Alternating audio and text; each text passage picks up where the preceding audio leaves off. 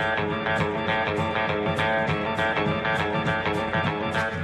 Cricket Podcast. I think it should never be permitted to happen again.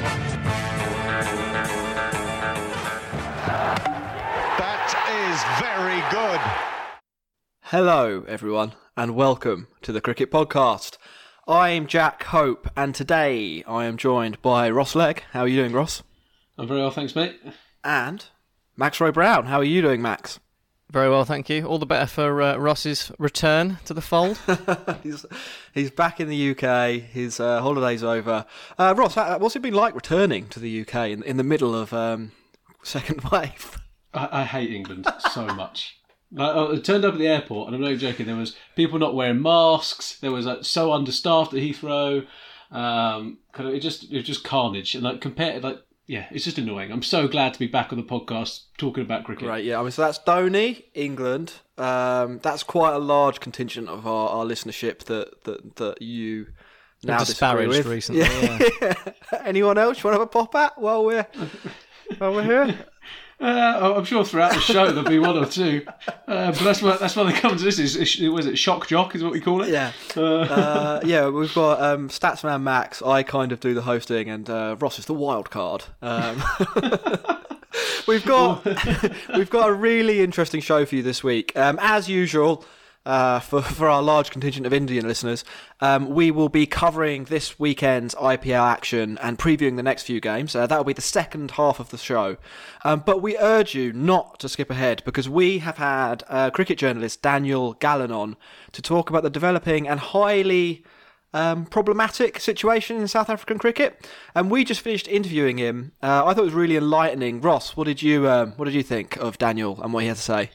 Well, I just couldn't believe how much. We thought we pretty much only scratched the surface of it when we were talking about it this morning around cricket South Africa, and actually there's kind of a huge scandals going on there at the moment, and it's fascinating to listen to, and it's going to be interesting to see how that plays out in the next few months. Well, yeah, basically, as we were speaking with Daniel, cricket South Africa got about a week to get their house in order, or they might be banned from international cricket.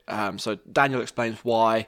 As well as some more light-hearted stuff towards the end. But yeah, that's a fun 40 minutes. And before we get into that, though, let's start with something a little bit lighter on a South African theme. Who, Max, is your favourite South African cricketer of all time, and briefly, why?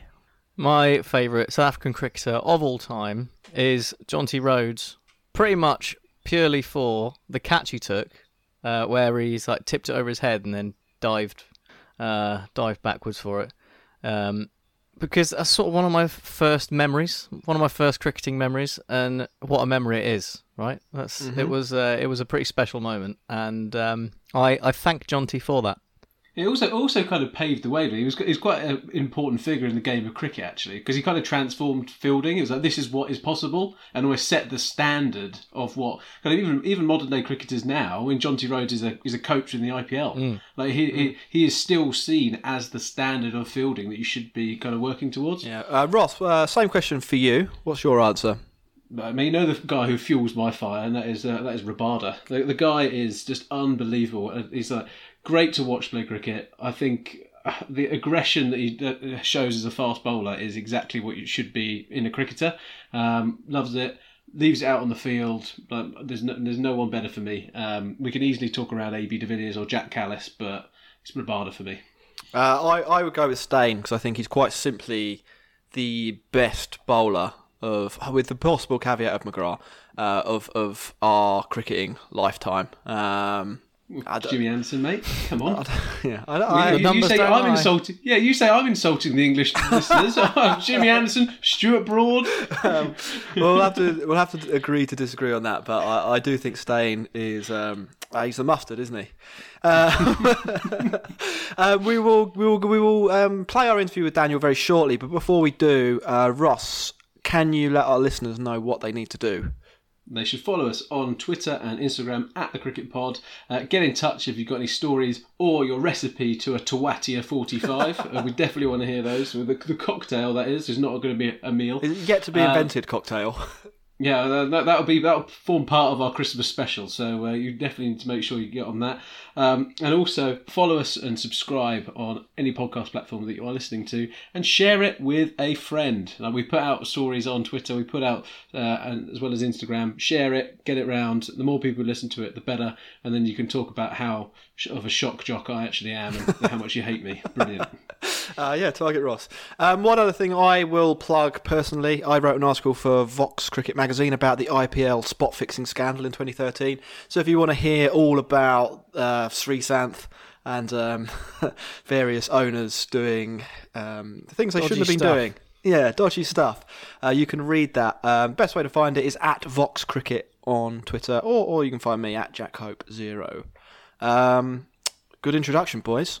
Let's take a break, and then we'll get on with the show. South Africa have made a real mess of this. And Donald's run out, and Australia are in the final. The match is being tied. What a mix-up. South Africa, the spin. They're down on their knees. Unbelievable. How on earth did South Africa make a mess of that? Batsy had been given a message of 2 to 9. This November, England are supposed to tour South Africa. However, as you'll know, all is not well in South African cricket, who potentially face a ban from the international game due to the government effectively getting involved in the running of South African cricket. To get to the bottom of this situation, we're joined by South African cricket journalist Daniel Gallan. Daniel, you come highly recommended by Daniel Norcross of all people. So thank you very much for joining us. How are you doing, first of all? I'm doing very well, thank you. Dan is too kind. Doing well, I guess. Shoes on the other foot now that I'm watching South Africa ease out of lockdown and enjoy life in the outside world, and I'm kind of prepping for the opposite, but all things considered, pretty good. Thanks. Good to be on the show. Yeah, thanks for joining us. So in broad terms, Daniel, what is the problem that's kind of arisen? What is all the misconduct allegations about, and kind of what's the background to South Africa's problems at the moment? Wow, where to begin? I think to really get to the bottom of it, you would need more than half an hour, and I would definitely need a drink in my hand. But the loose diagnosis, as it were, is that there's just been mismanagement from Cricket South Africa as an organisation for far too long. The failure to launch of the T20 Global League really put South Africa back financially, and they've just yet to recover. The Mzansi Super League has not been the moneymaker that it was hoping to be. It really barely registers a blip on the global T20 circuit, and sponsors are falling out. Last year, 5 journalists were banned for exposing, or rather reporting on mismanagement. They had their accreditation revoked. So it's just a bit of a mess, and the board has lost the faith of stakeholders like broadcasters. They've lost the faith of sponsors. Momentum, one of the main sponsors, has pulled out of the men's game, and it's all just a bit of a shambles, and it's all just come to a head now that SASCOC, the South African Sports Confederation and Olympic Committee, made a move last week, which you alluded to in the top of the show, to withdraw its they told CSA effectively to withdraw its board and key staff to allow a task team appointed by that Olympic body to probe into cricket's problems. And as you said, that's a development that could provoke the ICC to suspend Cricket South Africa, because it could be construed as government interference. I mean, SASCOC is a government agency, a government body. So yes, I guess effectively that would be government interference. So I mean, on this show, we do like to attribute blame to people. So without obviously putting yourself on too much of a limb, who really is responsible for I guess how this has all turned out and what's been going on, and how long has it actually been a problem as well? Well, to answer the more difficult question first, how long has this been a problem? That's quite hard to say. A couple of years, 2-3 years. I mean, who knows? You know, who knows how deep this rot goes, really. If you believe Cricket South Africa's own report, the Fundudzi report, a 468-page document, all the blame lies with the now ousted chief executive Thabang Marore. Now, obviously, that is ridiculous to suggest that that one man is solely responsible for all these problems. So, quite frankly, it's the entire board. Chris Nzani is the president. He has to shoulder some blame. But yeah, the people running each province is probably partly to blame. The provinces kind of wield too much power in cricket South Africa, and it's just a constipation of decisions. Nothing really gets done. And like you say, I mean, Tabang Moreau was widely unqualified to be a chief executive of Cricket South Africa. But I'm glad that he is gone. But there's absolutely no ways that he is solely responsible. That Funduzi report is not available to the public. If CSA board members want to read it, they had to sign a non-disclosure agreement. Some have and some haven't. Right. And the government task team who are supposed to have read it clearly didn't read it, because Nase Apia, I want to just get his name right, who was fired as CSA's chief operating officer. His name was mentioned several times in a meeting between CSA and SASCOG, and a bigger part with MPs and SASCOG. And some of the MPs didn't even know who this person was, and his name was mentioned several times in the report. So the people who are tasked with dissecting the report and getting to the bottom of it haven't even read it properly. So it's just a mess. My hat goes off to all the journalists back in South Africa who are holding those with power, who are holding a flame under their feet, because they are really doing the tough work. I mean, I probably come recommended by Dan Norcross because I write these flowery features and I like to understand players' emotions and what brought them to the game, and you get a lot of credit for that kind of stuff. But it's the donkey work that is really occupying most of South African cricket journalists at the moment. I mean, Kugandri Govender, the CSA's acting CEO. I've said the word acting quite a few times because no one really has an official position at CSA. Everyone's acting because everyone who was in the job got fired. She told the players that the media were being dishonest and falsely reporting of financial troubles. And the reason being is because many journalists have apparently applied for jobs at CSA and were rejected and are now looking to stick the knife in. So this is what the acting CEO of Cricket South Africa is telling the players. So it's all just a shambles. So, if you excuse me, I think I will go get that drink, actually. It sounds like the Tory government have actually just stepped in to lead Cricket South Africa here. Mate, I've been in the UK for the last 2 years, and the one comforting thing that makes me feel like I'm not that homesick is watching how incompetent your government is. Mm-hmm. So at least on that front, there is that joint union. You're welcome. If I could ask a question about this report. To be blunt, why do you think that they are keeping it a secret? And is there any prospect of it being released to the wider public? Because it sounds like if we did hear what the contents of that were, then there might be some things that people within Cricket South Africa could do, and it might unblock this inertia that you're describing. Well, I think you've answered your own question there. The reason why it's being blocked is because the board members don't want it to be blocked. Tabang Moreau has been the only one who's been kicked out the door.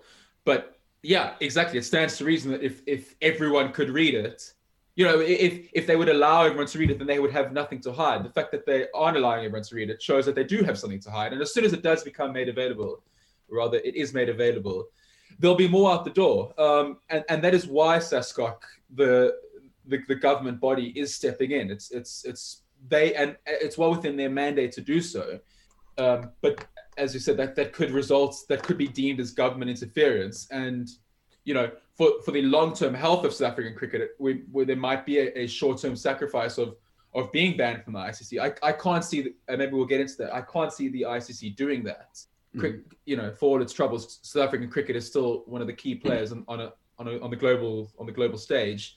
But yeah, it's just if that does become available, then perhaps more heads will roll. And until such time, it's just Tabang's, unfortunately.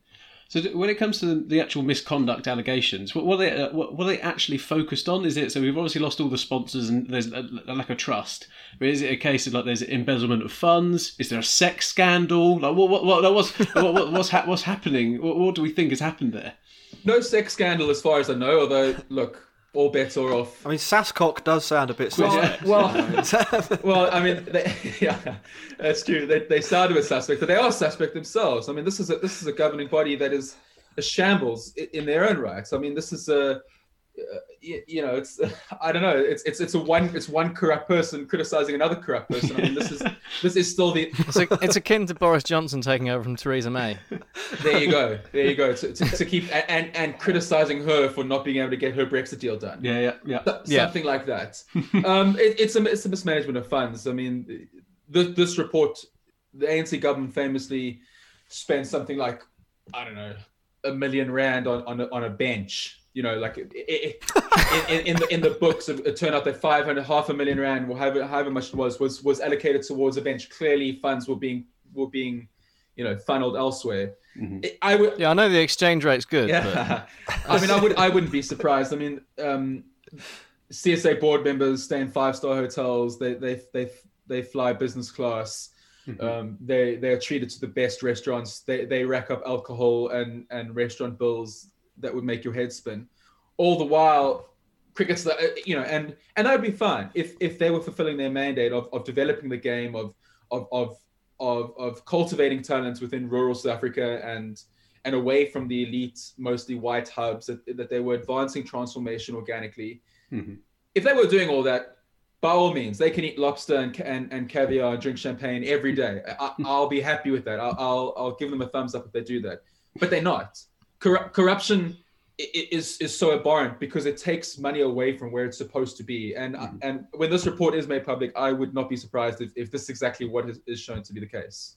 Yeah, because you kind of talk there around the kind of the white hubs that are kind of typically around some of the private schools, etc., that the scholarships go to, etc. And I think it was Micaiah Ntini who was talking around that some of the black community are just completely missing out on the opportunities to actually play professional cricket because, say, like is it Border, which is one of the that's right. It's not a province. It's a region of the Eastern Province. Mm-hmm. And it's saying that the opportunities there just aren't as forthcoming with some of the other areas. And if that doesn't get redressed, then actually there's going to be no transformation possible within South Africa's game, as the players are just not going to come through from everyone having a fair opportunity. Well, that's 100% right. I mean, you know, it's as you'll know, it's a money that requires it's a sport that requires a lot of money. Mm-hmm. Bats are expensive, facilities, pitches, etc. Coaching. I mean, how can you become a professional cricketer without, you know, top level coaching? And that requires money. And if that money isn't made available, the facilities aren't improved. It's why you have Micaiah Ntini who's taken however many 5-wicket hauls, why Lungi Ngidi and Kagiso Rabada look like finds, why Ndile Pechlokwaya he hasn't set the house on fire, but he's a handy international cricketer. Mm-hmm. And yet Temba Bavuma's 100 against England in 2016 remains the only one from a black African in the country. That is a damning indictment on the development structures of Cricket South Africa. So if funds aren't being channeled in the right way and are going to fat cat corporates who are getting fatter in suites and are flying business class, well then that is criminal. That is criminal. These are the people who are supposed to be the custodians of the game, and you know that class imbalance will never be rectified. The racial imbalances might slowly get rectified. When I was born, less than 80% of the country was Black African. Now I think it's 82. More and more white people are leaving the country. There is an emerging black middle class, and their kids are now going to elite schools, like Kagiso Rabada, who went to St. Stithians, a top level school. Temba Bavuma wasn't born into privilege, but was sent to a good school in Johannesburg, a good school, if you know what I mean. An elite school, well resourced, etc. Mm-hmm. So that change will happen. What Micaiah Ntini is talking about is that unless drastic change is implemented, someone from Border, where he's from, will never be able to stay in Border and become a Protea. We can pluck a whole bunch of them out and send them to Johannesburg or Cape Town. But what is real organic transformation if someone can stay in their hometown, become a legend among their peers, and then go on to become and play for the Proteas? That's organic transformation, and that won't happen without financial investment. Absolutely. So if we come back to the kind of bit of the government stepping in here, so how is there a deadline around when they've kind of said they're going to get involved, and then if they do get involved, then they get banned? Like, what's the thought process around that? What's going to happen there? Yeah, so CSA have until the close of business on the 27th of October. They may and this is from Sports Minister Nathi Mthethwa, who said that they may make written representation, should they wish to, on why Mthethwa should not exercise his decision to intervene as enjoined by the law of the country. Now, the National Sports and Recreation Act, it's a little complicated, but it effectively gives the Sports Minister the right to cut funding to the Proteas. And he could also declare that the Proteas are not the national team of the country. So Cricket South Africa can continue to exist as a private entity. I mean, there's nothing stop. I mean, the four of us, we can start a board, you know, but we're not, you know, the four of us are going to go represent England and South Africa, you know, as much as we'd like that to happen. So it would be interesting to see what happens on the 27th of October. What's that? That's next week, is it? Tuesday. Tuesday. There you go. So that'll be interesting to see. They got to act.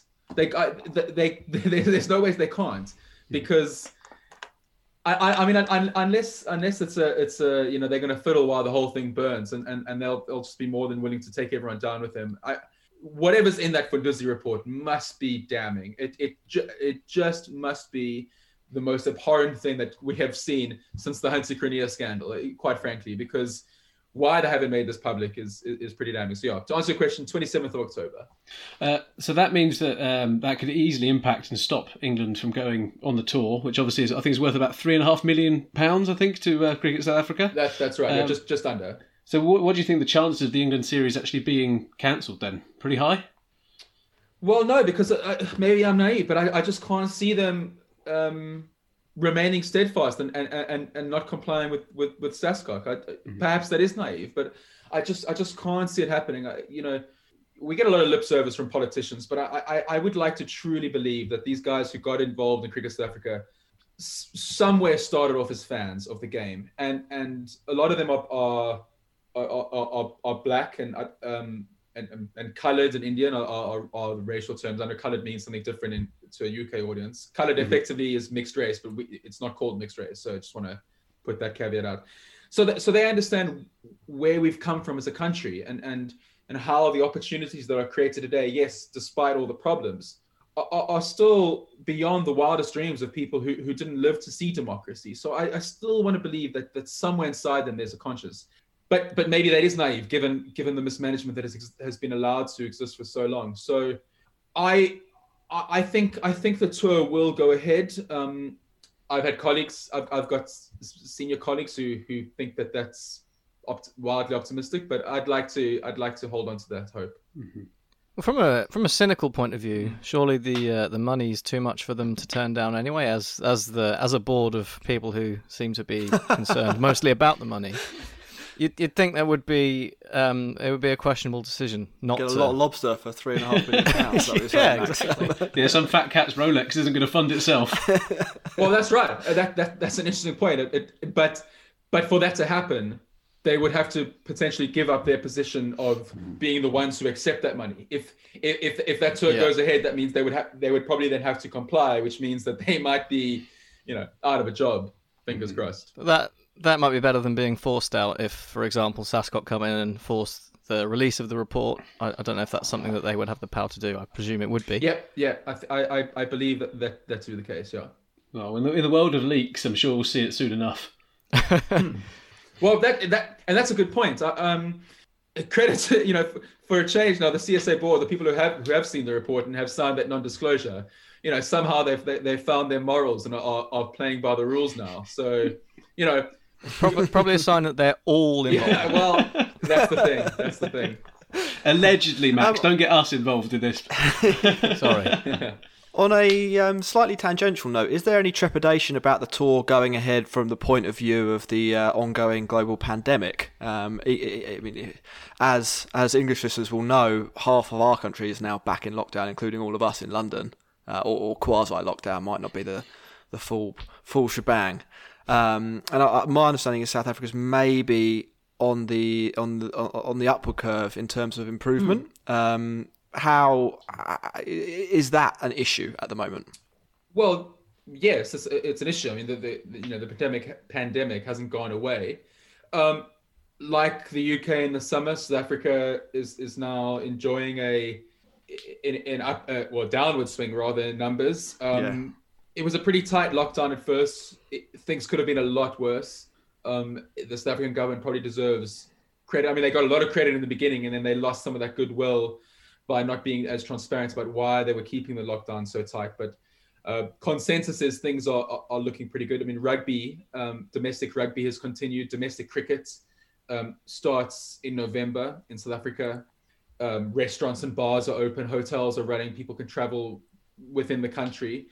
And you've got a former, well, not a former South African, you've got a South African who ran a pretty good show here during the summer for the ECB. And I think Steve Elworthy will be, offering advice on how to make it happen. It's 6 white ball games. That's pretty manageable. I believe 4 of them will take place at Newlands in Cape Town, and 2 of them will take place in Paarl, which is just up the road. It's an hour bus ride away, maybe even less than that. So, pretty manageable. I think they will be able to do it. Obviously, there'll have to be a lot of testing, and that'll be expensive. What is it, like about £120 a test? When you convert that to rands, over 20 rand to the pounds, that kind of does rack up. And this is a cash poor organization. But if the ECB helps out in some way, if it goes ahead, as I say, and it's allowed to go ahead, given what we've been speaking about, I don't see any problems. Fair enough. That's sort of, from a myopic England fan point of view, I think that will reassure some of our listeners that there will be some cricket coming up. I've got a question around, I think the ICC's role in this. So, I think we spoke about this slightly earlier in the interview. But you said that the ICC has maybe a higher threshold of government intervention when it comes to the traditional test-playing nations, before they will actually get involved and ban people. So, we saw them ban Zimbabwe last year, but Imran Khan basically appointed a new coach in Pakistan, and they kind of let that one go. Do you think that if SASCOC were to take the nuclear option, should we say, and that they would get involved, or would they turn somewhat of a blind eye? That is the £1 million question, right? It's impossible to say. Those 2 examples that you cited now, Zimbabwe and Pakistan, show that there are different rules for the quote unquote elites. I mean, Pakistan are hardly the elites. They're out of the big 3, and South Africa, after various reasons that we don't have to get into now, are certainly out of the big 3. I don't know. I don't think they'd want to. I think we can state that with certainty. The ICC doesn't want to go around. The World Cup has 10 teams. It's a small crop, and South Africa is a big pull for them. They haven't hosted a World Cup for a while, but tours are really popular. The players are really popular. It would be a travesty if they did it. Will they? It's almost impossible to say. We can say with certainty though that they don't want to. At least I don't think they'd want to. Fair enough. I mean, like one sort of follow-up question on that, and this is something I'm not entirely sure of. Is there a particular reason why the ICC don't want governments to interfere? Because it sounds like in some situations, actually, government involvement in corrupt sporting bodies it might be welcomed. Yeah, South Africa is quite an interesting case in government interference, because obviously, South Africa was banned during apartheid. The stipulation that no black people could play for the country was that's obviously government intervention, and it's a subsidiary of a racist government. Throughout the society, cricket was just a microcosm of the society at large. But the mandate that there has to be X number 6 non-white players in the 11 on average throughout the season, of which 3 have to be black African. People have argued in the past that is government interference. A right-leaning political party has appealed to the ICC to step in because Cricket South Africa recently advertised for positions at board level, not even at board level, also at the coaching level, I think. That said that they weren't going to interview white candidates. They were only going to interview black, colored, and Indian candidates. That's government interference based on race, according to, if you want to be black and white about it in air quotes. Yeah. That is exactly what the apartheid government did. They were appointing people based on race. South Africa is complicated because obviously of our history and there's a need to kind of wrench ourselves from a divisive and violent path towards something that represents equality. We are going to break a few eggs to make this rainbow omelette. So it's tricky. So to answer your question, why wouldn't the ICC want to do it? I think the ICC wouldn't want to. So that was your question, right? Why does that? Why it was why does the ICC care whether governments intervene? I mean, it was the broader question. Although I think the question you answered was more interesting. I think the ICC cares because they would like to know that their sport isn't being run by dictators. I mean, that's. No, yeah, we also have to remember the ICC aren't perfect. Let's not paint them as a completely perfect board, right? No. Maybe we can get them investigated for the BCCI and England and Australia just running the show instead of them doing anything. What exactly? Yeah, I think that looks there like there might be a sort of, especially in terms of some of the examples that we've given, that maybe there's a question of the direction of interference might have something to do with whether or not they get involved, and the attribution of positivity or however you would put it. The attribution of positivity, that's a nice way of putting it, because I guess it is a horses for courses thing. If we say, all right, no government interference, well, South Africa has been breaking the rules since they introduced a selection target policy. Mm-hmm. That is government interference. So do we chuck them out? Well, no, because this is for the greater good. And isn't sport supposed to be for the greater good? And aren't we supposed to be building up champions and dragging people out of the gutters and placing them on podiums? Isn't that the point? Isn't that why we do this, right? But that's why we all started this with that dream in mind. So. Yeah, and South Africa's always been used as an example of that, obviously, when it comes to the apartheid in sport and how those effects have intertwined. Yeah, that's often peddled out. And the difference between South Africa and Zimbabwe, despite what some right-wing Afrikaners, and not just Afrikaners, let me caveat that, just some right-wingers. We'll beat that bit out. Please do. I don't need to wake up tomorrow to my mentions being all over the place. So what right wingers will say is, often here, South Africa is going to the dogs. It's becoming like Zimbabwe. The truth is, it isn't. Zimbabwe under Mugabe became a failed state. It was a failed state under colonialism. Mugabe made it worse. I think that's a fair thing to say. I mean, some people on the extreme left will argue that it's a haven, but I think all the people flooding over the border from Zimbabwe trying to make a better life for themselves in South Africa shows which country is probably doing a little better than the other. So South Africa's not there. Zimbabwean cricket failed because, like I said, it's like cricket in South Africa during apartheid. Zimbabwean cricket was a microcosm of the failure that was happening in the rest of society. South Africa isn't quite there yet. There's government mismanagement, but there's still enough. The scaffolding is still upright that we can still drape something positive over it. So I think that's probably why the comparison with Zimbabwe doesn't quite fit. Mm. So you've taken the optimistic position that you don't think the ICC are likely to intervene. How, if you were to stick your neck on the line, how do you think it will play out? What do you expect to happen next, and maybe how do you think South Africa can solve the problem that they're faced with at the moment? Well, okay, because I've now crossed that Rubicon and I said that the ICC aren't going to get involved. I have to run with this narrative. Assuming they don't. How does it get fixed? The change has to come from within. Mm-hmm. SACA, the South African Cricketers Association, the players' union. They've repeatedly called for the entire board to step down, citing crises that have engulfed the organization for the last 18 months. There's just a lack of confidence throughout the organization. Like I said, momentum were pulled out. Everyone's an acting CEO, an acting president, or an acting so-and-so. There's just no confidence in the product. The only way that's going to change is if people humbly step aside or are forced out from within. And that can only come from CSA. If it comes from SASCOC and ICC intervene, well, then they've been dragged out kicking and screaming, and that's a de facto coup in a way. And that's not good for the game either. I don't think I host a podcast myself with a which I hope we'll plug at the end. I won't plug it now. I hosted with a professional cricketer in South Africa, Nono Pongola. And he offers the player's point of view, and he's just like, it's a mess, man. Like Heinrich Klaassen, who you may remember, He played a couple against the Proteas, were it not for AB and Quinton, probably would have played a lot more for the Proteas. I'm sure he played a couple of tests even.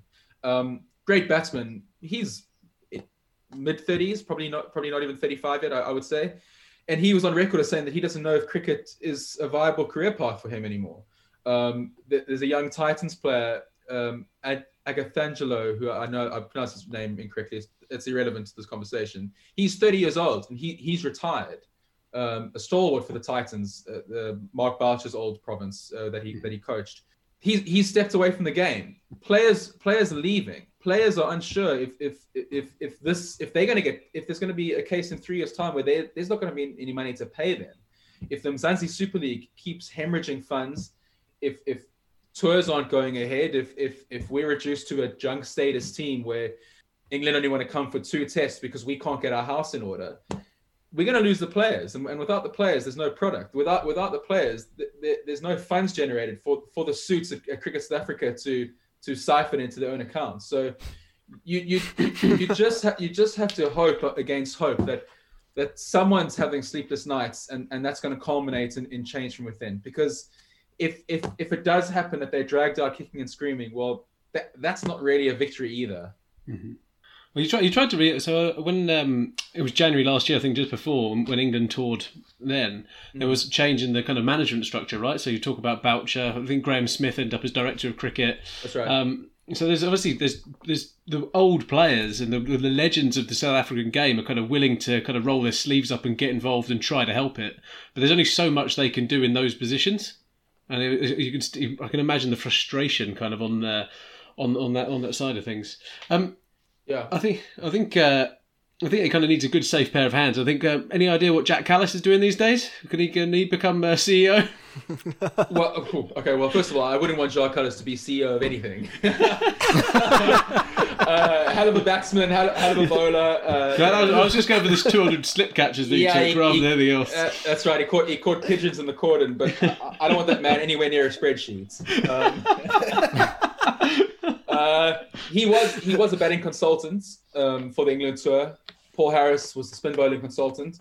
But, nothing is ever simple in Cricket South Africa because, for those who are counting, Graham Smith, Mark Boucher, Jacques Cullis, Paul Harris, and Jacques Fall, who was up until recently the acting CEO, who has just resigned because he couldn't handle the mess. He's gone back to the Titans. Those fellas are all white. And some rightly pointed out, and I tend to agree with them, that the optics were poor. South Africa started a test match in 2020, and the only black guy on the field was Kagiso Rabada. A couple of weeks later, Kagiso Rabada got himself suspended because he celebrated too loudly, too close. Oh yeah, that was farcical. Absolutely farcical. It was. We can get into that. I mean, I tend to believe that Kagiso needs to shoulder some responsibility. He told me for a piece that I wrote that he had learned his lesson at the start of the series, and clearly he hadn't. So he's a big boy and he's taken responsibility. So perhaps farcical, but that's neither here nor there. He gets axed from the side. Now Cricket South Africa are scrambling for another black dude. They shoehorn Themba Bavuma into the Joburg test after dropping him because he wasn't in form. So now they're scrambling to kind of appear, but there was still only one black guy on the field. Now you got a white head coach, you got a white CEO, you got a white director of cricket, you got a white spin bowling consultant, you got a white batting consultant. So people are wondering, like, what the hell is going on? Where's the transformation? Yeah, Charles Langenveld was on board, and I think Justin Ontong was the fielding coach. But people were angry, and that anger continued to manifest and will continue to manifest while organic transformation doesn't happen. We can't get organic transformation without a board that knows what they're doing. And you're not going to get a board that knows what they're doing until this current board, who know what they're doing, which is stealing money from the people who deserve it, while they stay in charge. So it's pretty bleak. Yeah. I think that covers a lot of the sort of ongoing, well, I don't know if scandal might be too strong a word. But drama. Scandal. Yeah. It's dumpster fire. Yeah. We'll finish with something slightly more positive. Daniel, can you point us in the direction of a player who might be I guess in quotes, the future of South African cricket that we may not have heard of at this point. I wish you'd asked me that before. I could have written some names down. You caught me off guard. There's this lesser known guy called Rabada's doing pretty well in the IPL. Not sure if you would have heard of him actually. Yeah. I mean, I've written down Faf du Plessis. If you've ever heard of that guy. Damn, that De Villiers is young and up and coming. That is a tough question. Well, the De Villiers one is interesting, right? Because there was a piece in Cricket South Africa magazine, not related. Sorry, South African Cricket magazine. That's the one. Not related to the organisation. They're independent. About how AB's got something to prove, and I didn't quite agree with the piece, but it's just been a lot of fun watching AB de Villiers at his peak. I mean, the man's an absolute monster. So, well, it's interesting when you ask about the future South African cricket, because the guys in the IPL that have done stuff, who I have written down, because that's what you told me we were going to be talking about. Faf du Plessis, Lungi Ngidi, who's young, Kagiso Rabada, who's young, Arnick Nokia is youngish, Quinton de Kock, youngish, David Miller, AB, and Chris Morris. You know, it's a good mix of youth and experience, but and people are really excited by some of those names, but there's actually not too many of the youngsters. You know, Aiden Markram, we were hoping was going to be a guy that you'd be talking about on a level with Faf du Plessis, maybe not AB de Villiers just yet, but certainly one day. He got injured, and his form will be interesting when domestic cricket resumes. To answer your question, I have no idea off the top of my head. Now I'm completely drawing a blank. But I encourage the listeners rather to pay attention to the 4-day domestic cricket that's going to be starting in South Africa. Have a look at the Cricket Info score sheets. I think it'll be an interesting season. These guys, the guys that do well are going to be guys that have done so in probably the most difficult time to be a South African cricketer since readmission into the international stage. So, yeah, if they can thrive, they're ones to watch out for. Cool. Last couple of things then. One, to tie us in with our introduction to the show, which you weren't present for. Could you let us know who your favourite South African cricketer of all time is and why? And also, can you let our listeners know where they can find you, the name of your podcast, and so on? Sure. Okay. My favorite. I mean, I want to. two grenades at the end, because he's definitely be judged. There's a big spot you've been put on here. If I can't answer this one, who's your favorite cricketer? I mean, surely I can answer that one. I want to say Dale Steyn. It's a good answer. I mean, watching him bowl live. I mean, AB de Villiers. I think it's probably. I saw Lara score an epic at the Wanderers. I saw the Wars. I've seen Smith and Kohli and Ponting and Tendulkar at Cullis. I just think there's never been a more exciting batsman with since I've been alive than AB de Villiers. But he's such an easy answer. I want to think of the hipster's choice. Steyn tries to look like a hipster. His look at the IPL was horrendous. That's right. But he's also not really the hipster's choice either. I mean, growing up, Paul Adams was just my favorite. I think I can still do his action because I spent more time imitating that than any other thing, than any other sport, probably more than practicing my maths homework. What's the description? The frog in a blender or something like that? I think it was Gatting that gave him that description. He was great. I mean, I grew up loving Brian McMillan. There was an advert where he walked out of the Wanderers tunnel swinging his bat and blew the stands down. I was like, that's the coolest guy in the world. so I liked him. Alan Donald. I'm a big fan of him. He's always been really good in my life as a journalist. When I call, he answers. Not all the time. We're not buddies. But yeah, he's great. There's so many. Who's your favorite South African cricketer?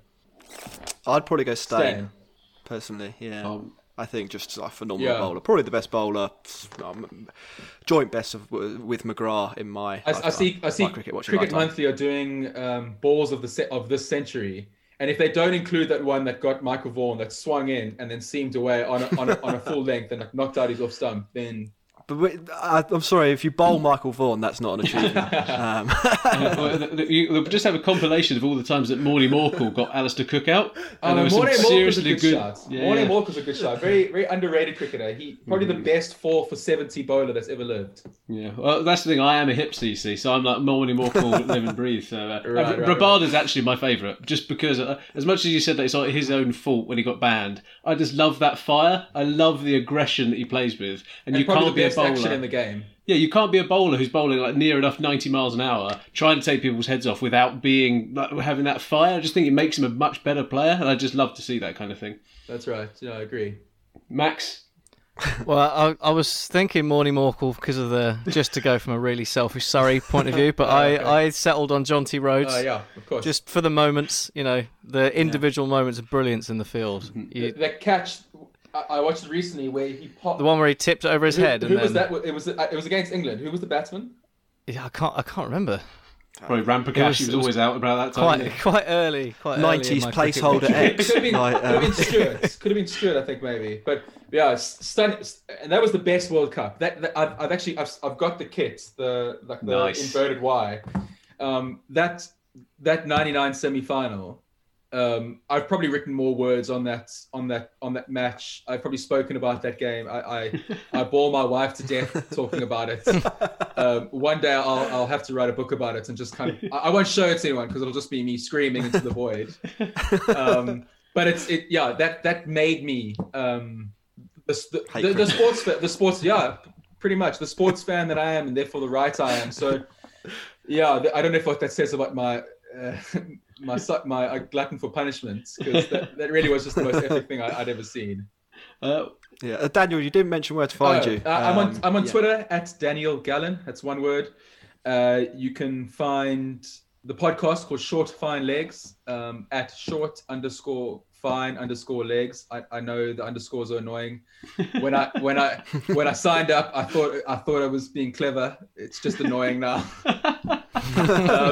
But I've got my pinned article, it's a little self-promotion, is an epic story that I'd love for you guys to read. It's about Solomzi Mkhweni, who is a cricketer from the Eastern Cape, who came over to play club cricket in Scotland. He was a professional back in South Africa, and during the World Cup last year, his body essentially failed him. He couldn't hold his coffee mug on the day of the World Cup final. He couldn't hold his coffee mug. Then his legs failed, and then that night he spent it in hospital. A week later, he was in an induced coma. Wow. When he woke up, he couldn't move any part of his body except for his eyes.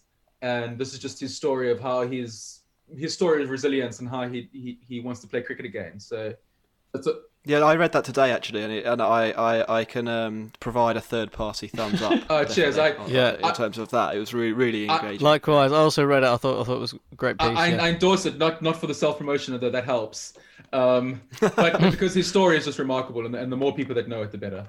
Right. Cheers, Daniel. Thanks very much for joining us. It's been an absolute pleasure. I think I say that on behalf of all of us. Thank you very much. We'll have you guys on our show. Look forward to it. See you later, mate. We love hearing from our listeners, so please follow us at The Cricket Pod on Twitter and Instagram. Or if you have a great story, like Scotty G did, about the Hayden Way, Matthew Hayden's personal website, we want to hear about it. So from wherever you're from, send us in a great story and we'll read out on the show. Email us on thecricketpod@gmail.com. Thank you very much. So thank you to Daniel Gallan for that interview. I think, Jack said it at the end. He spoke for all of us when he says that we found that pretty enlightening. And it was a good, passionate discussion about South African cricket. So, thank you, Dan. Next up, it's the IPL. It's trundling along into the final stages. You wanted some hype. There's some hype. It's trundling along for some and it's steaming along for others, and there's a little bit of a gap opening up between the steamers and the trundlers. There it is. So are they the new 100 names? Northamptonshire Trundlers. The Trent Trundlers would be pretty good, I think. Colin de Grandad, their marquee player. Anyway. Sorry, Max. You were about to introduce the IPL. Yeah, so there were, a multitude of games over the weekend. There were double headers again, and more on that shortly. And then we'll be previewing the upcoming games this week after that. But first up was Friday's game. I believe that would be me going over the goings-on of Mumbai Indians versus Kolkata Knight Riders. How did that pan out? We were recording our IPL special on Friday when it was actually going on, and we was kind of mid-game. So how did that end up, Max? Well, if it was mid-game, you probably had a good insight into what was likely to happen by the end. KKR batted first, and it looked like they were in some trouble at 42 for 4. It started with a pretty good catch at backward point by Surya Kumar Yadav to take the first wicket, and then Rahul Chahar continued his good form, took 2 in 2 balls to leave KKR 42 for 4, and he finished with figures of 2 for 18 off his 4 overs, so that's pretty good. There was a bit of a rearguard action though, so new captain Morgan, and not Dre Russ, but a slightly more unlikely cameo from Pat Cummins, who put together 53 off 36. He's a pretty handy bat, isn't he, old McGrath 2.0? Cum dog. Yeah. A bit of a better bat than McGrath, I think. Yeah, but I just can't get over how much he actually looks like it. It's like they've just given McGrath an elixir, and then off you go, like, you're now 25 again. This is going to hijack the whole piece, but has anyone read on Reddit the Pat Cummins erotica? No. I know we've called him Cum Dog Millionaire before. Is that where that's from? There is. I can't remember what you search. I'll put this in the show notes, I think, and I'll definitely show it on Twitter. An Australian has written a whole straight guy turns gay erotica involving Pat Cummins and a chance meeting outside Cricket Australia HQ. Right, and posted it to Reddit Cricket. Well, perhaps it's something that could be turned into a movie that Brett Lee could star in. Leverage some of his film expertise that we've discussed in the past. I don't think Brett Lee makes that kind of movie, mate. Well, let's put a plug in that hole for now, and we'll definitely come back to that at a later show. Max, Kolkata Knight Riders. Thank you, Ross. So, yeah, after Cummins' rearguard action, 21 off the last over, bowled by Nathan Coulter-Nile. Not great. You could maybe say that, not great. No, you could maybe say that it put a vaguely competitive target on the board, but unfortunately it wasn't remotely competitive because Quinton de Kock decided he was just going to do half of it on his own. Scored 78 on 44, and Mumbai cruised home with 3 overs to spare. So at that point, you're wondering if anybody could stop them. Yeah, it's quite interesting. Right? I think what I did like though was I saw a screenshot, and continuing on our kind of childish one, when Hardik was batting with de Kock. And that seemed to make quite a few people. Yeah, that's the kind of thing that panders to the more childish audience, doesn't it? This is why you listen to this podcast, ladies and gentlemen. This is why you listen. Max, ultimately, when it comes to KKR, we thought they were going to lose, and actually, in the grand scheme of things, I'm not sure it really matters for Kolkata Knight Riders losing this. They've lost to one of the first or second best team in the competition. Yeah. So ultimately, it was kind of who really cares. What I don't like is that Dre Russ does not bang. No, he's not had a good time of it, has he, so far? Well, there are rumours, aren't there, that part of the reason for the captaincy change was because Kartik and Dre Russ don't get on. They fell out at last year's IPL, and they thought, or I don't know who thought this, but Morgan does get on a bit better with Andre Russell, and so bringing Morgan in as captain might improve Andre Russell's mood. Well, okay. we'll see. There's time for that to happen yet, and there are a few games to go. So maybe it could be an inspired decision. But yeah, I think you're right, Ross. You'd expect KKR to lose that game, and given their position in the table, they just need to focus on beating the teams below them, and they'll be fine. So Yeah, it also looks like Sunil Narayan is out for the tournament, doesn't it? I think it doesn't look like Yeah, it he's doesn't look likely like he to can play again. Anyway, I like moving to on think, just to take a quick stock check of that little segment on that game, I think that was the best of the cricket podcast. We had Pat Cummins' erotica, we had some actual analysis. Well done, boys. And puns. Well, moving on to Saturday, which had the double header. So you had Rajasthan Royals versus RCB and CSK versus Delhi Capitals. Jack, is it you or me leading on this bit? You're going to talk about this, Ross. I am indeed. It was pretty much AB de Villiers' show, wasn't it? Ultimately, it looked like the Rajasthan Royals, it was a really important game for them to win, and they ended up losing quite comfortably because of AB de Villiers hitting 55 of 22 balls.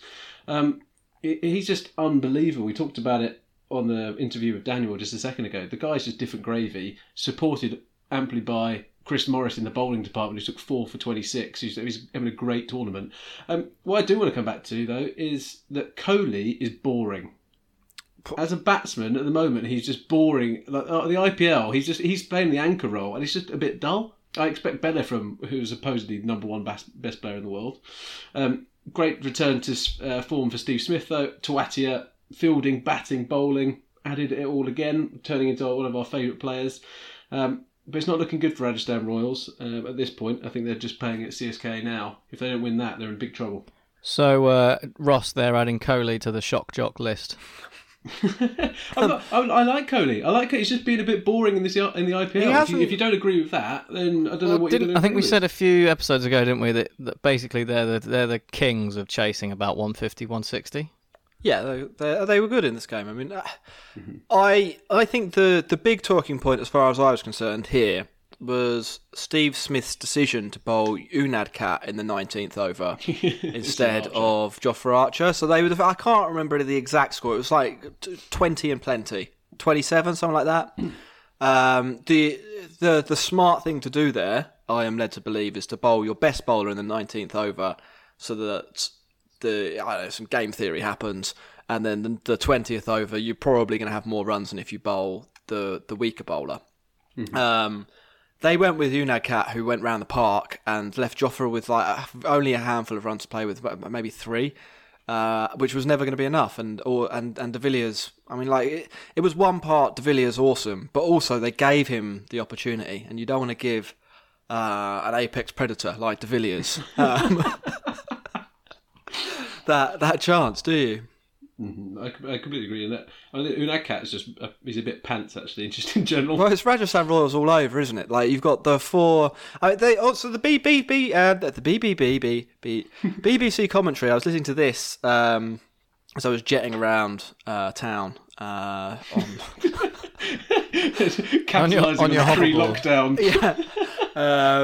Earlier this week, so obviously I couldn't watch the game, and they were saying that on paper Rajasthan Royals probably have the best team in the tournament, and I think that's only true if you only look at the top 3 names. Like, it's not.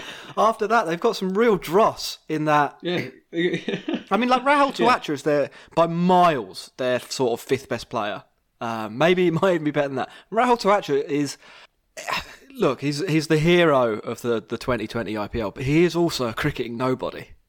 Like, I saw someone say that Tawatia play. How do you say his name? I keep saying Tawatia. Rahul Tewatia. Yeah, and they were saying that every single ball that he plays in cricket, he plays like it's his last. And I just it's just true. That's just true. Yeah. I just like Unadkat, Tawatia, these guys making up the overs for them after Jofra Archer, who continues to have like MVP performance after MVP performance. They're not good enough to be a proper bowling team, and they don't have enough batters to be one of those teams that can score 200 regularly. I mean, like Sanju Samson as well. Let's look at Sanju Samson. Great for 2 games, but by a long way, not one of the best Indian batsmen in the tournament. By a long way. Agreed. Got a good name though, and Shane Warne likes him, so. Yeah. Well, let's not discount what was a good performance, as we said, by RCB. And actually, they are now quite comfortably in the playoffs. Actually, they were sitting there on 12 points, I think, or 10 points. So well done them. Moving on to the next game, CSK versus Delhi Capitals.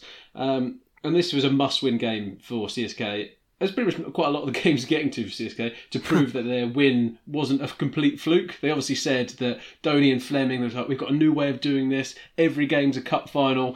They probably lost by 5 wickets from Delhi Capitals. That's not how you want your cup final to end, is it? No, I think 179 is a decent score in the IPL, just not at Sharjah. They've posted a good score at the wrong ground, unfortunately.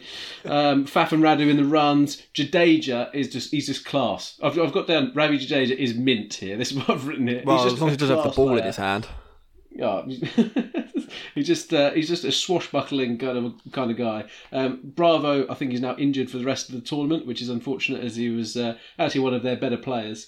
And the Sam Curran experiment got out for a third ball duck. It's not working every single game, but that's not to be expected. Any thoughts on the CSK performance before we move on to the Delhi Capital performance? I don't have any thoughts, but I don't know if you saw Johan Blake, the Jamaican sprinter. He had some thoughts. Johan Blake posted a video of himself bemoaning Dhoni's captaincy because Dhoni bowled Jadeja for the last over and Axar Patel, well, let's be, if we're being kind, took a liking to young Ravi. And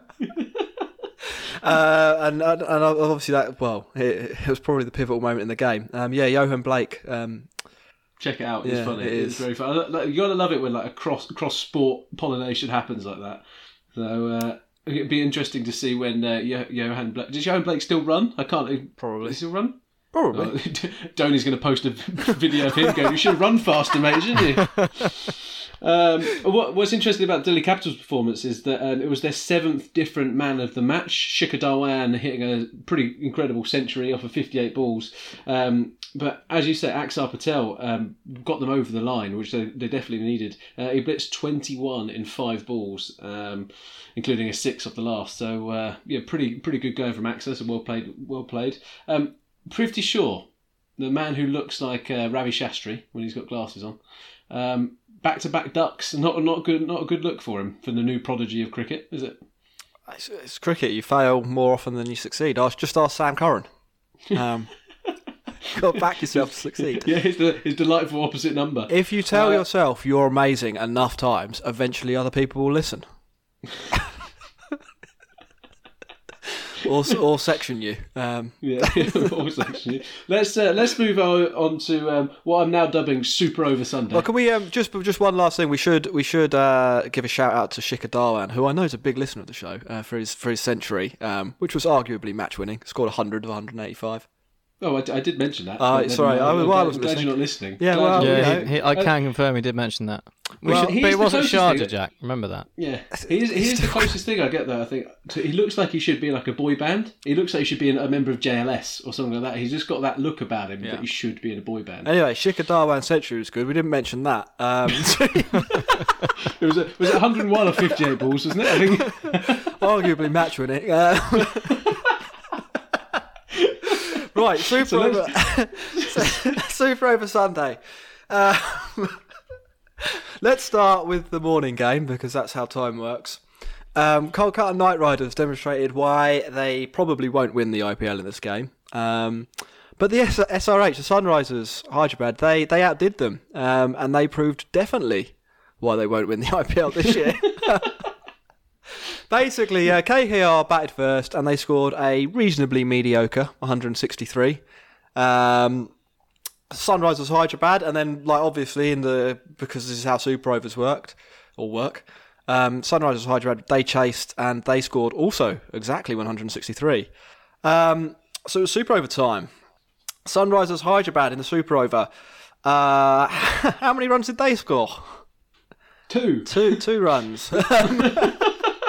Well, a real super over. Which was an improvement, actually, because the first ball, Warner was bowled, wasn't he? So at one point, they might not even got 2. So, Well done, Samad. On the one hand, a disaster. On the other hand, not 0.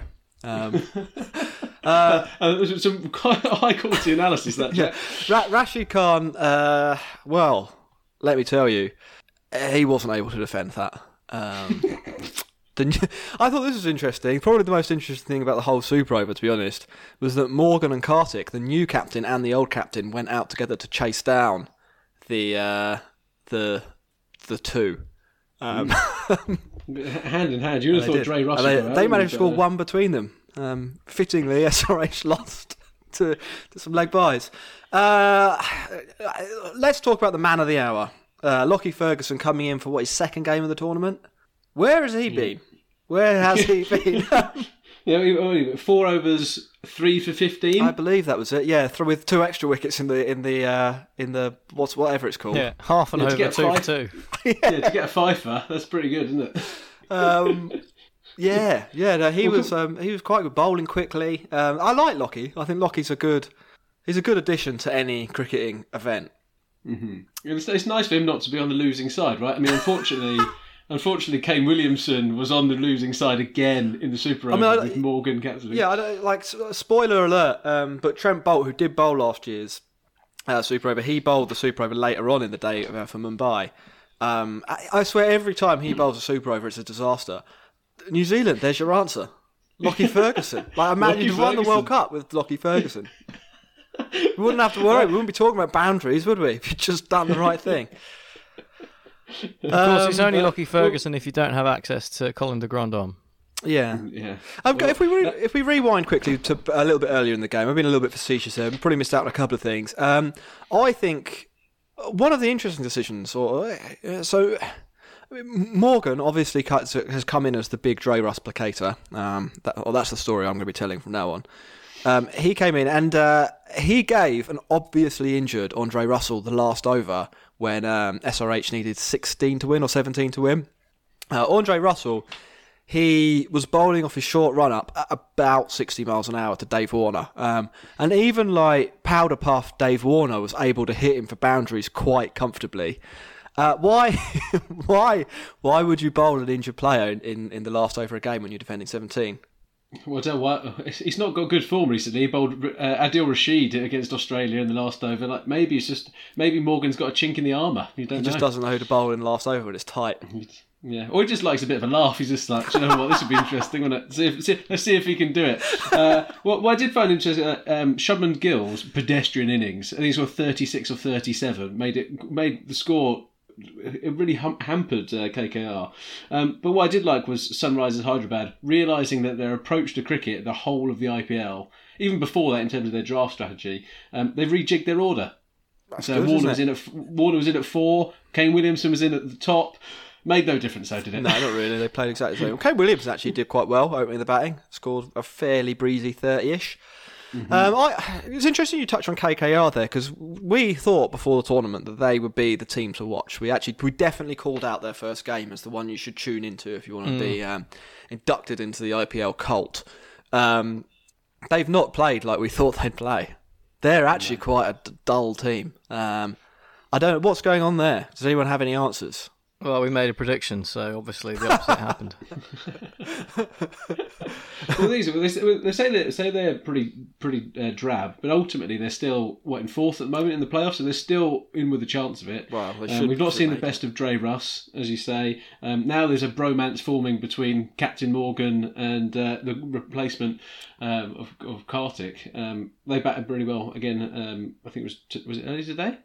It could have been. They didn't play today, but but ultimately, I think this game was yesterday. By the way, Ross, this is what you're thinking of. This is exactly what I'm thinking of. Thank you very much. But I think KKR, they've not got going yet, and they're still in the playoffs. Is my point, and the best is yet to come. Are you saying that, like all good teams, they know how to win ugly? Oh yes, That's exactly what we're saying. So that was the first Super Over. It all but eliminated Sunrisers Hyderabad. That's a shame. Yeah. Well, I say eliminated, put out of misery might be euthanised.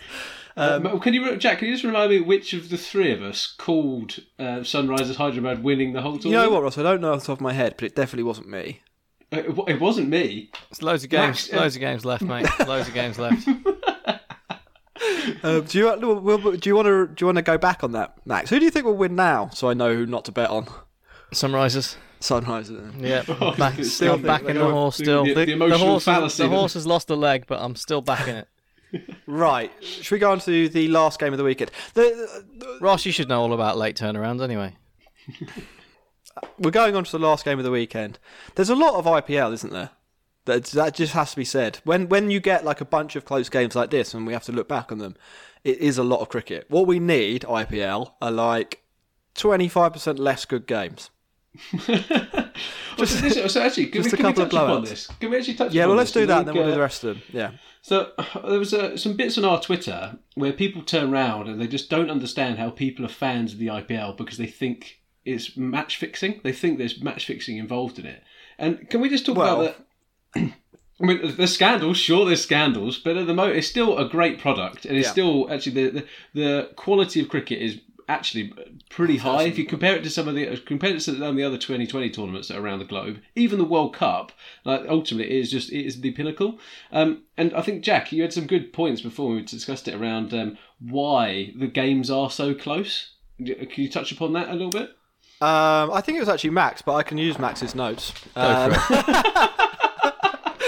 So Max made the point that, like, within an IPL game, because they're all T20, there's only a certain spread of scores that are realistically achievable. Like, pretty much every team's going to score somewhere between 130 and 190, or like 90% of the ranges of scores are going to fall within that, which means that the games, they can't like kind of balloon out into a weird result or a really one-sided result, or that happens quite rarely. And then I think, Max, as you were sort of saying, on top of that, you have a concentration of the best players in the world who are shared in a reasonably equitable manner. There's not. I mean, you can have a better or worse auction strategy. That's definitely true. Just ask RCB. But it does. The talent's all concentrated there. Everyone has a free shot at it, and everyone's got roughly the same budget to spend. So you get a concentration there, too. I think like they're probably the two big reasons why. Yeah, it's like when you compare it to other brands of sport and clubs and things like that. Basically, there aren't as many marginals. Yeah, if that makes sense. So, I mean, there aren't as many places for teams to deviate in how good they can be. Yeah, I think a third point. So T20 cricket, I think, is fairly luck dependent. Even between it only takes one of Kings XI Punjab's players to have a good game, for instance, as we'll touch upon, and they can beat the best team in that tournament, despite kind of demonstrably being a much worse set-up team and a much worse overall team. And because of that luck edge, because the range of scores that it's realistically possible to achieve, because it's truncated, you end up with a lot of close games. I mean, if you take so T20 cricket probably compares best to baseball in terms of other world sports, possibly maybe arguably basketball, but in both of those sports there's a really high volume of games. So you'd be playing 60 odd NBA games in an NBA season. I think it's 60, it could be more, and 162 baseball games, which is what you determine, or how you determine how good someone is or not. In the IPL, it's 16, so you get on top of it, there not being much to differentiate people, and there not being that much in terms of, or that much of a margin in terms of how you can select your team. You also have a really limited sample size, so it's interesting. It's definitely not fixed. I mean, so the people don't think the matches are fixed. They think that they're orchestrated, so that they're like, oh, it's the last ball of the innings, like wrestling. Yeah, that means the Undertaker's turning up as umpire. That means Kyron Pollard's going to hit a ball that's nearly going to go for 6, but Agarwal's going to slam dunk it back into play, and it's going to go to another super over. It's like that's not what's happening. I mean, can we just say that if that is what's happening, and there is an inordinate amount of skill involved on the part of the players to make those things happen? Yeah, I want that. I want that person to choreograph my life. It's the best. It's the best. It's the best fake thing you'll ever see. If it is fake, better than the moon landing. It's worthwhile. It's 5 times better than the moon landing. If it is fake, I don't care. There you go. Yeah. Right. Should we get back to the actual cricket? We're back. We're midway through Super Over Sunday. We have digressed. This is Mumbai Indians versus Kings XI. And this game, Jack, so ridiculous. You probably couldn't even come up with it anyway. I've got like a page of notes on it. So anyway, the final game of the weekend I will try and make this as brief as possible, whilst Strap in, listeners. Also hitting all of the story beats, if you like. So it was probably, and I'm not exaggerating here, probably one of the best cricket matches of all time. Yeah, it was pretty incredible. I think what we should do here is, if you're listening and you still have doubts upon the IPL, when Jack is going through what happens in this game, be like, "That's a lie. That's true. That's a lie. That's true." See which way you end up. This is the first time we've ever seen a double super over. So Sunday actually had 3 super overs. Let's start with the first of the game's 6 innings. True or false? Mumbai Indians, they posted 176, which I think is like perfect T20. That's the perfect T20 score. It's like, what is it, nearly 9 and over? You can have a couple of good overs, will make it difficult for the batting team, but doesn't put them out of it. You can lose an early wicket, but still be in it. I assume you mean perfect from the point of view of the neutral viewer. Yeah. If you're Mumbai Indians, are probably thinking we'd have liked 5 more runs there. Or 1 more run. One would have done, yeah.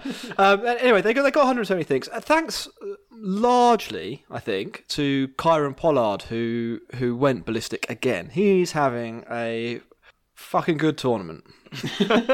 He is enormous. I was watching it. I think, Max, you're pointing out that he was stood next to the umpire. Yeah. And honestly, the umpire is not even a third of the size of Kieron Pollard. So anyway, they posted 176, and in response, Kings 11 Punjab, they pulled off one of their 0 performances, basically. If you've been following the IPL, you'll know Kings 11 Punjab have been in so many winning positions for their 2 wins, or 3 wins. They could quite honestly have won 7 games. If like one moment a game had gone their way. Anyway, they went from 0. And to cut a fairly long story short, it meant that their number 7 batter on the last ball of the innings needed to hit 2 to win. Now, Chris Jordan's pretty good. I thought watching this, Chris Jordan, he'd actually been going, well, I think he got 13 or 14 off the first 7 balls he'd faced. I thought he's gonna park this out of the stadium. And he tried, but he didn't quite get it. He hit it back down the ground into that kind of long off territory where 2 is possible.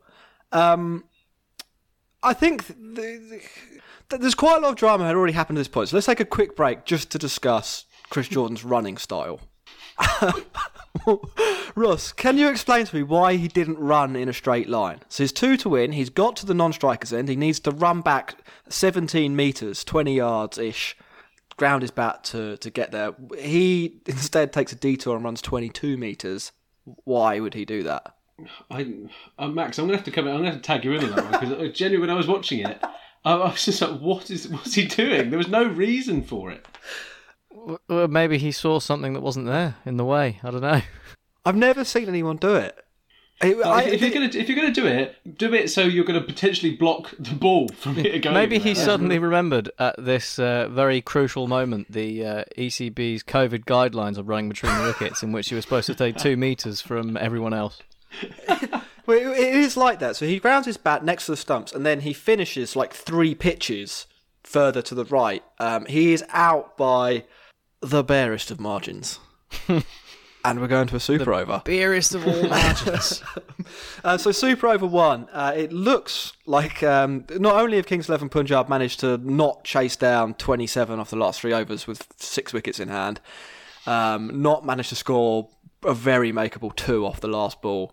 But it also looks like they've blown the super over, because what do? They send out KL Rahul, who he's an informed batsman, to be fair. Yeah, I mean, 77 or 51 in that game. Orange cap leader by a mile. They have some other players they could have sent out, who we will get to in Super Over 2. But they sent out KL Rahul and some guy called Deepak Hooda. Who the fuck is Deepak Hooda? Well, he was batting at the end of their innings and was on 23 off 16, which isn't too bad. But it's not amazing either, is it? I mean, like, look, I said we might mention them. Yeah, they've got Chris Gale and Glenn Maxwell. Nicholas Pooran's out, actually, isn't he? He did.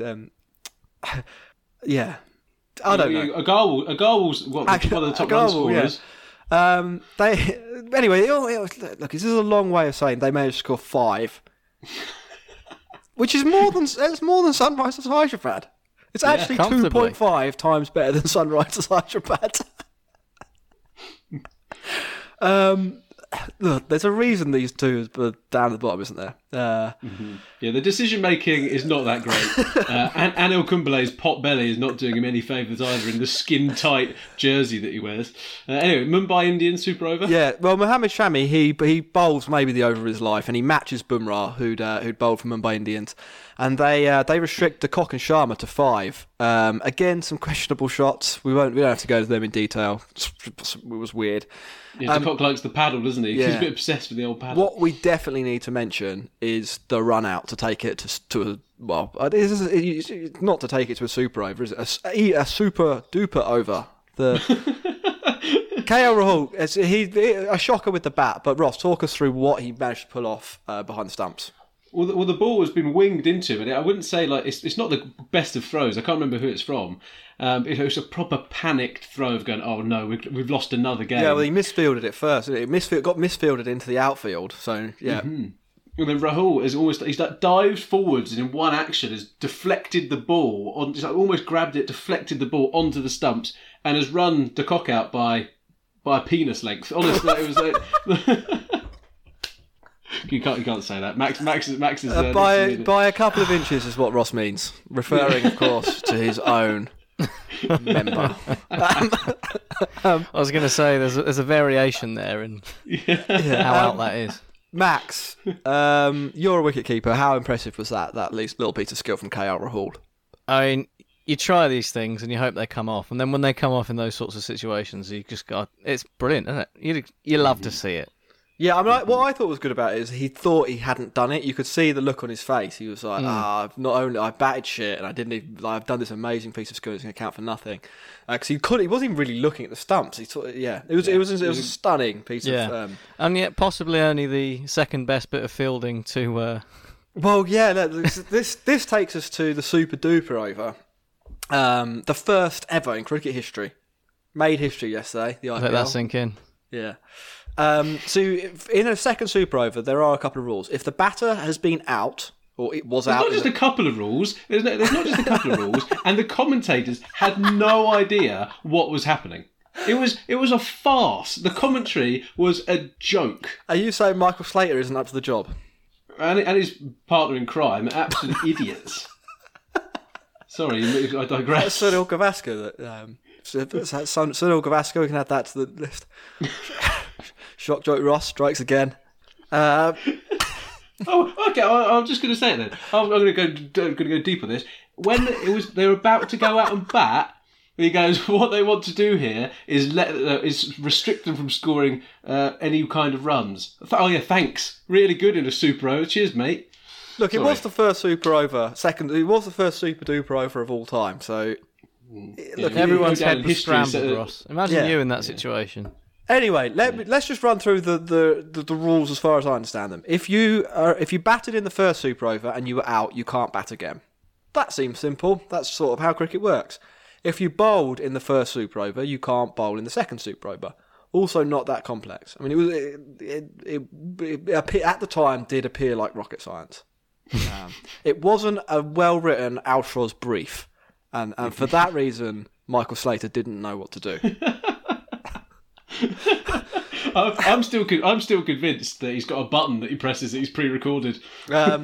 Anyway, Chris Jordan took the ball, so the team swapped round again in like a normal super over. So Chris Jordan is bowling for Kings 11 Punjab against Mumbai Indians in the super duper over. And to be fair, he bowls a pretty good over. There are a couple of excluding wides. The wides and the rank half volley. All the others were quite good. He's bowling to Pollard, who had monstered Kings 11 Punjab earlier in the game.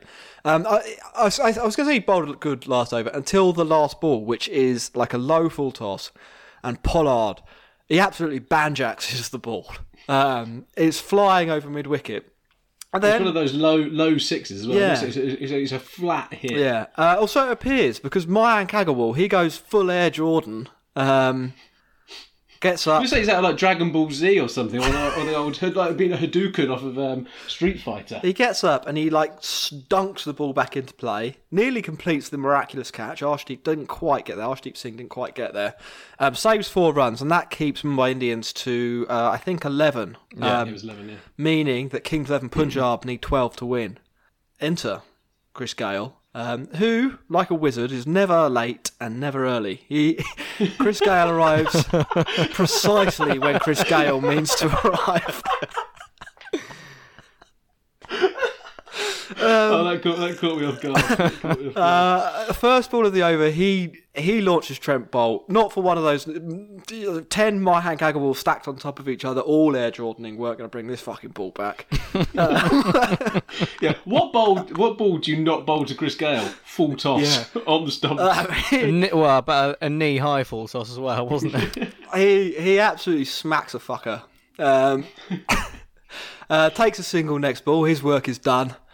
And Agarwal hits Mayank Agarwal comes back after he's just returned back to earth after his jump to pull back that Pollard 6, and he hits a couple of really nice shots actually to win the game for Kings 11 Punjab. This drama, wow, it really shook up the table.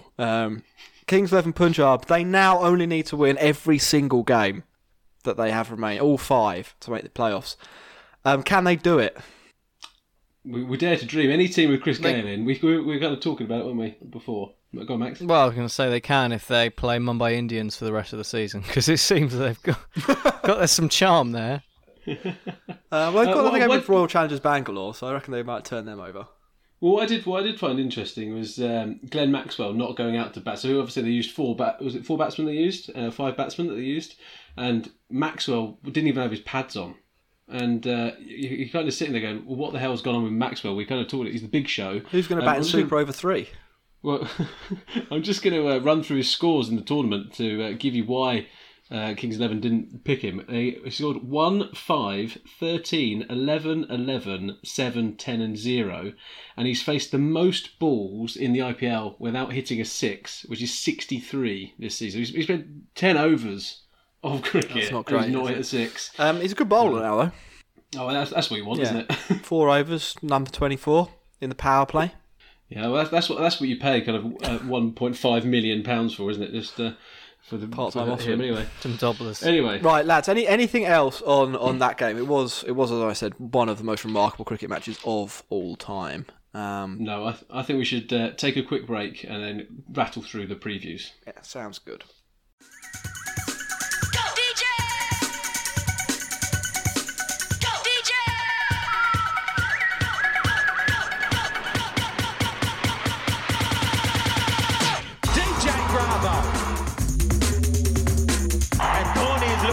Terrific touch. Chennai Super Kings. Chennai Super Kings. Suresh Raina. Chennai Super Kings. Chennai Super Kings. Chennai Super Kings. Hold your horses there, Ross, because before we get into the previews, there is one more result to tie up. Far less exciting than what we've just covered from the weekend. CSK versus Rajasthan Royals happened today while we were recording and a little bit before. Chennai Super Kings have realised that they can't chase runs anymore, so they set about setting a target for Rajasthan Royals and notched a commanding 125 from their 20 overs. Stokes and Tyagi conceded half of those runs between them, while Archer went for 20, Tuatia went for 18 and Gopal went for 14, all of 4 overs, so that was pretty good. And a little wobble at the start from Rajasthan Royals, but Smith and Butler came in and saw it home fairly comfortably in the end, and that's that really. So that leaves CSK. Yeah, that leaves CSK down the bottom. Bye bye. I think they're the 13th. I think mathematically they can't make it now. So that's a real shame for all the Dhoni fans. Yeah, what a shame. Rajasthan Royals, on the other hand, now up to 8 points. Just 2 points off the 4th playoff spot, although they have played 1 game more than KKR. So could be a chance there of some cats drama amongst pigeons. Yeah, I'm going to enjoy the dogfight for fourth place. That moves us on to Tuesday's game, which is Kings 11 Punjab versus the Delhi Capitals. Every game, as Jack said, is a final for Kings 11 Punjab now, who need to win every single game now. What is interesting here is that Kings 11 Punjab have beaten RCB, Mumbai Indians, and they sit in the playoffs. Can they make it a third with Delhi Capitals? I reckon not. Pant and Hetmeyer are expected to be back. I just don't think they're going to make it a game for them. I can't see that it will happen. If you're always involved in close matches, you can't expect to win them all, and they have been, and they haven't. So there we are. They're not that good at cricket. Relegate them. Really good. The old Pune Warriors are going to come back. I think we haven't. We haven't given Delhi Capitals any love, so we should quickly say, tell you what. Actually, no, we didn't mention this earlier. Shikhar Dhawan's century. No, the Capitals, so seriously, they've got their shit together. They look really good. Hetmeyer and Pant coming back is like a bonus. I mean, Hetmeyer and Pant walk into any other team in the IPL, and they're they won 2 games with them on the bench. They're good. They're good. Break lads is fine. They're good. Kagiso Rabada, as we mentioned earlier, and Nokia as well. So there's the South African contingent flying the flag high for those boys. It's also going to be that bit where Ashwin obviously plays for them, and as we said in the preview show, it'd be nice to see him get close to winning, as he had no chance with Kings 11. Matt moves us on to Wednesday's game. Yeah. Kings 11, is it not Kings 11? It's Kolkata Knight Riders. Kolkata Knights. It's the other team with a K in their name. Kolkata Knight Riders taking on Royal Challengers Bangalore. It's a match-up between 3rd and 4th in the table as we speak now. I think for the sake of the tournament, we need Royal Challengers Bangalore to do us a favour and beat KKR. And I think on paper they probably should. So since Chris Morris has come back into the side, he's been sort of an excellent addition. De Villiers is firing. Kohli's kind of doing his boring thing, but it's it's sort of effective, isn't it? Chahal seems to be enjoying bowling not at the Chinnaswamy Stadium. I think they've been very good for 3rd place. I think RCB have comfortably been the 3rd best team in the tournament, and that's before we mention how kind of average KKR are. Mm-hmm. That's a mouthful. I think RCB are going to win this. Max, have you got any thoughts on Wednesday's lineup, match, game, fixture? Well, you never know with RCB, do you? That's my catchphrase now for them. Yeah, the old Wheel of Fortune. I think with RCB, so we've been saying good RCB, bad RCB. For like the last 5 games, they've been pretty good RCB. So would you a bad RCB huge then? difference. I Chris think Morris has been. Yeah, I think bad RCB might be a thing of the past. Bad. You've done it now. Well, it's also possible that bad RCB is still too good for KKR. I think that. Well, I don't know. Bad RCB are bad.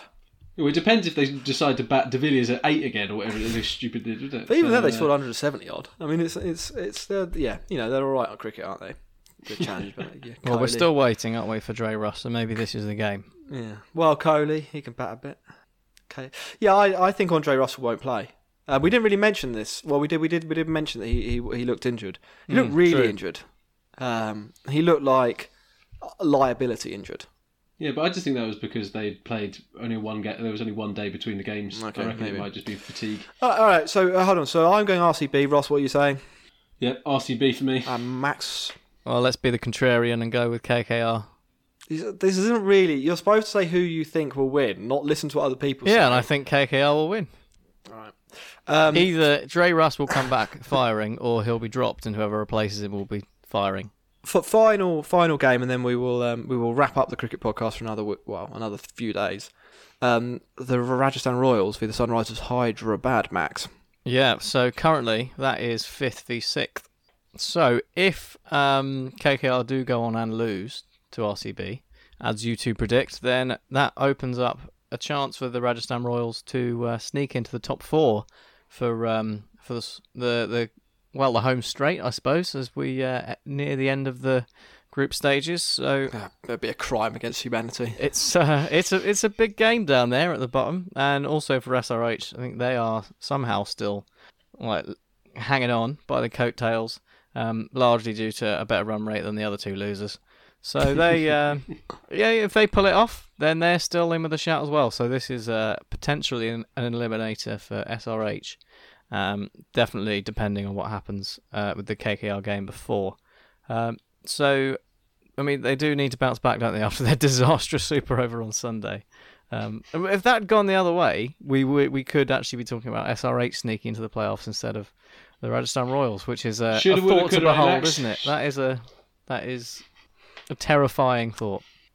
Yes. Well, that wraps up the IPL previews. Hold on, we didn't. Who do you think is going to win? Don't jump the gun, Ross. Don't cut me off there. It's obviously not going to be Sunrisers Hyderabad, is it? No, it's not. Yeah, Rajasthan Royals got that in the bag.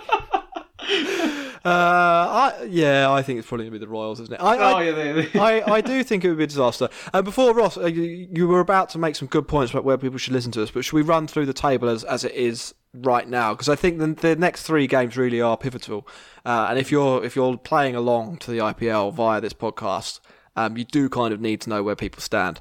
Bottom of Chennai Super Kings, they played a game more than everyone else, and they've been worse than everyone else, so they deserve their basement position. Kings 11 Punjab, the resurrected Kings 11 Punjab are in 7th, SRH are in 6th, and then the Rajasthan Royals, who Max was just talking about, they are in 5th, just 2 points off the playoffs. So SRH and Kings 11 Punjab and CSK, they're all on 6 points. Rajasthan Royals are on 8 points. Kolkata Knight Riders in the 4th playoff position, they're on 10 points. And then the big boys at the top, DC, they're first, Mumbai Indians are second, and the Royal Challengers Bangalore third. They all look like they're pretty much there already, don't they? So it would take it would take a surprise for any of them to. There are some big games for that 4th spot coming up this week, and I'm looking forward to talking about them on Thursday. Brilliant. That wraps it all up. Thank you very much for listening. Please follow us at The Cricket Pod on Instagram and Twitter. A more comprehensive review or preview is just not possible. This is the best cricket podcast going, covering the IPL. Max, Jack, thanks very much for being on the show with all of us. We love it. Speak to you soon.